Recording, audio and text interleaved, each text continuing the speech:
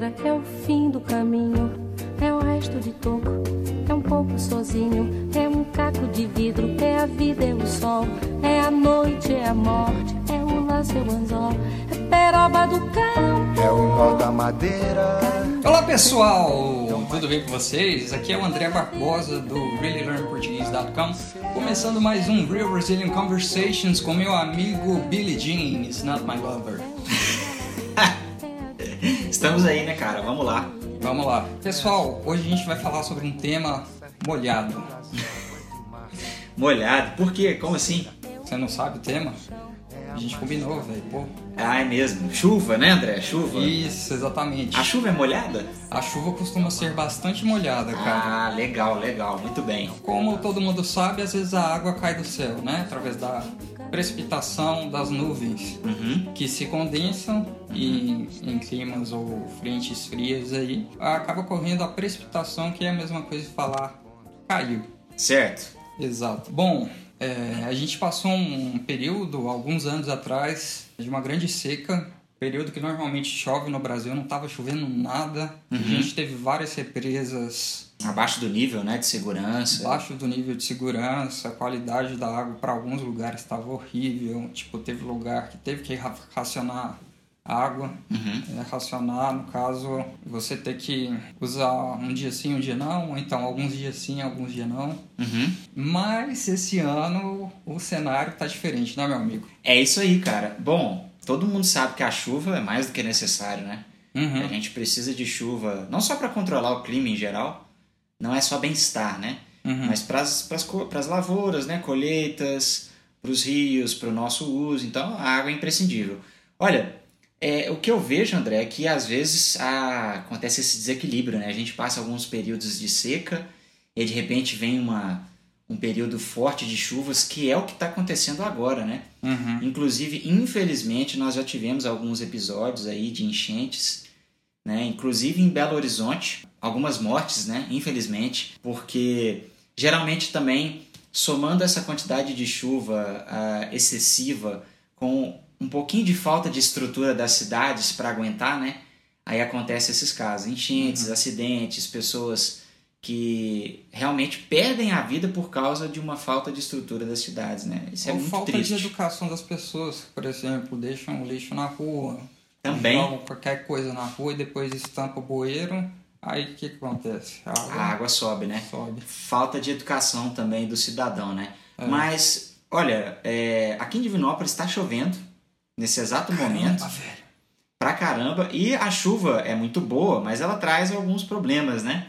Então a gente falou aí de enchentes e tal. Tem uma outra coisa que eu acho que é especial aqui em Divinópolis e não é bom para os carros, André. E a chuva acaba causando. O que é? Você sabe? A chuva ácida? Não. Também, mas não é esse o problema. Ah, sim, meu amigo.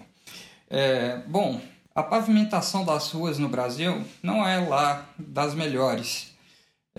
A gente tem asfaltos aqui, né?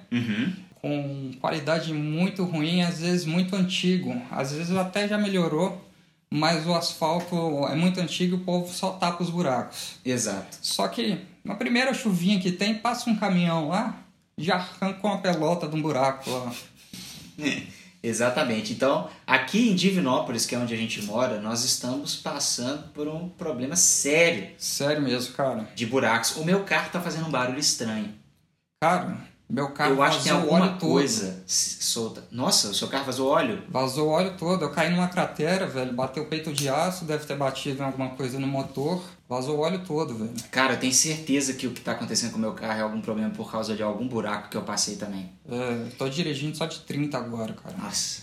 De 30 o quê? 30 velocidade, né? Ah, beleza. 30 anos também, né, pô?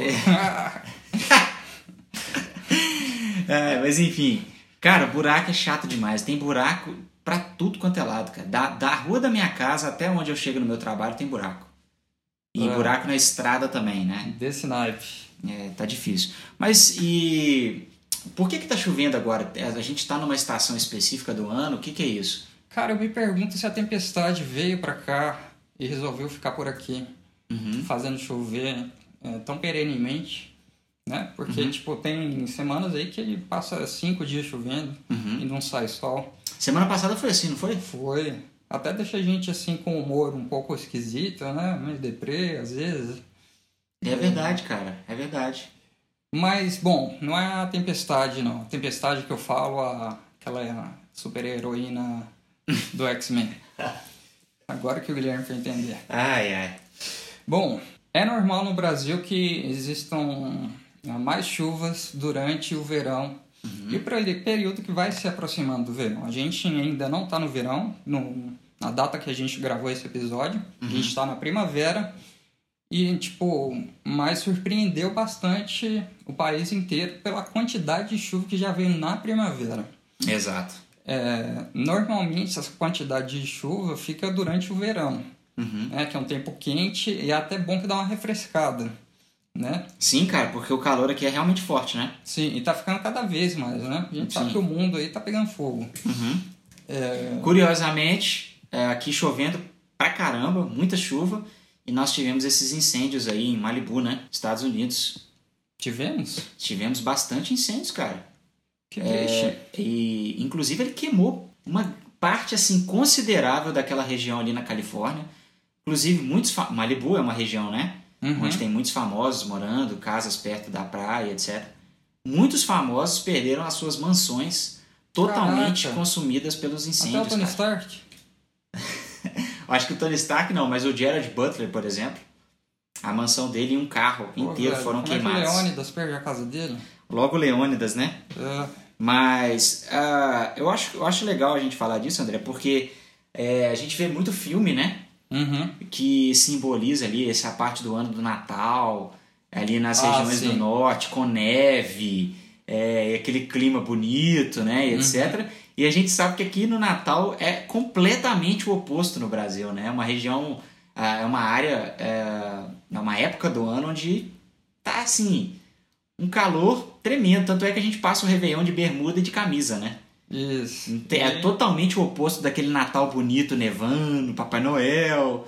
Se o Papai Noel viesse aqui pro Brasil, eu tenho certeza que ele estaria de camiseta e de short curto. Ele estaria só de uma sunga vermelha com uma faixinha branca, velho. É bem isso mesmo que você falou. Só vale lembrar também que podem haver pancadas de chuva a qualquer momento no verão aqui no Brasil. Principalmente na região que a gente está, né? Só lembrando, gente, o Brasil é um país continental. Ele se estende desde acima da linha do Equador até bem próximo, sei lá, do ponto final do hemisfério sul, né? Exatamente. Então a gente tem uma diversidade de climas aí, só que, de forma geral, no verão, no Brasil chove. Isso. Tô achando legal também, André, que a dinâmica às vezes muda do tempo, né, do clima.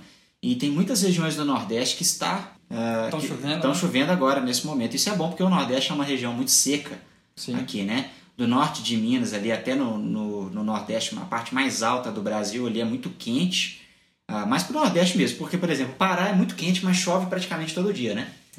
Então, a Amazônia é desse jeito. E aí, como é uma área que foi muito desmatada também, né? A Mata Atlântica e tal... Então a região do Nordeste realmente é muito carente de chuvas. Então é bom que também lá está chovendo agora, né?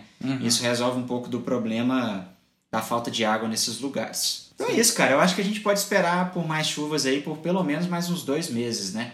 Até ali mais ou menos fevereiro, carnaval, né? Sim. A gente pode esperar chuvas. Tem uma música, né, famosa que fala, né? São as águas de março fechando o verão. Né? Excelente música, eu gosto muito dessa música. Porque o verão acaba em março, na verdade. E já tá fazendo muito calor também, né? Por exemplo, anteontem eu tive um pouquinho de dificuldade de dormir, cara. Eu acordei suando bastante. E ontem mesmo à noite eu falei com meu pai. Falei assim, falei com ele, hoje podia chover, né, cara? Pra dar uma amenizada. E foi dito e feito, cara. Eu acho que é você que tá causando a chuva, Guilherme. Mas isso aí, choveu, tá chovendo agora, isso é muito bom. Muito bom para ficar quietinho em casa, descansando, dormindo. Isso, só esperamos que não cause tantos problemas mais nas grandes cidades e também algumas cidades que tem em região de serra, né? Costuma dar muito problema de deslizamento de terra, essas coisas. Isso já aconteceu no Rio de Janeiro e tal. Vamos torcer para que isso não aconteça, não chegue a esse ponto, né? E vamos continuar acompanhando também. E, cara, ter consciência, né? Não jogar lixo nos bueiros. Isso. Não jogar lixo em terreno que realmente não é apropriado para jogar lixo, né? Isso. E sempre tendo a consciência de cidadão. É isso aí, mano. É isso aí, André. Muito obrigado. Valeu para você que tá ouvindo aí a gente.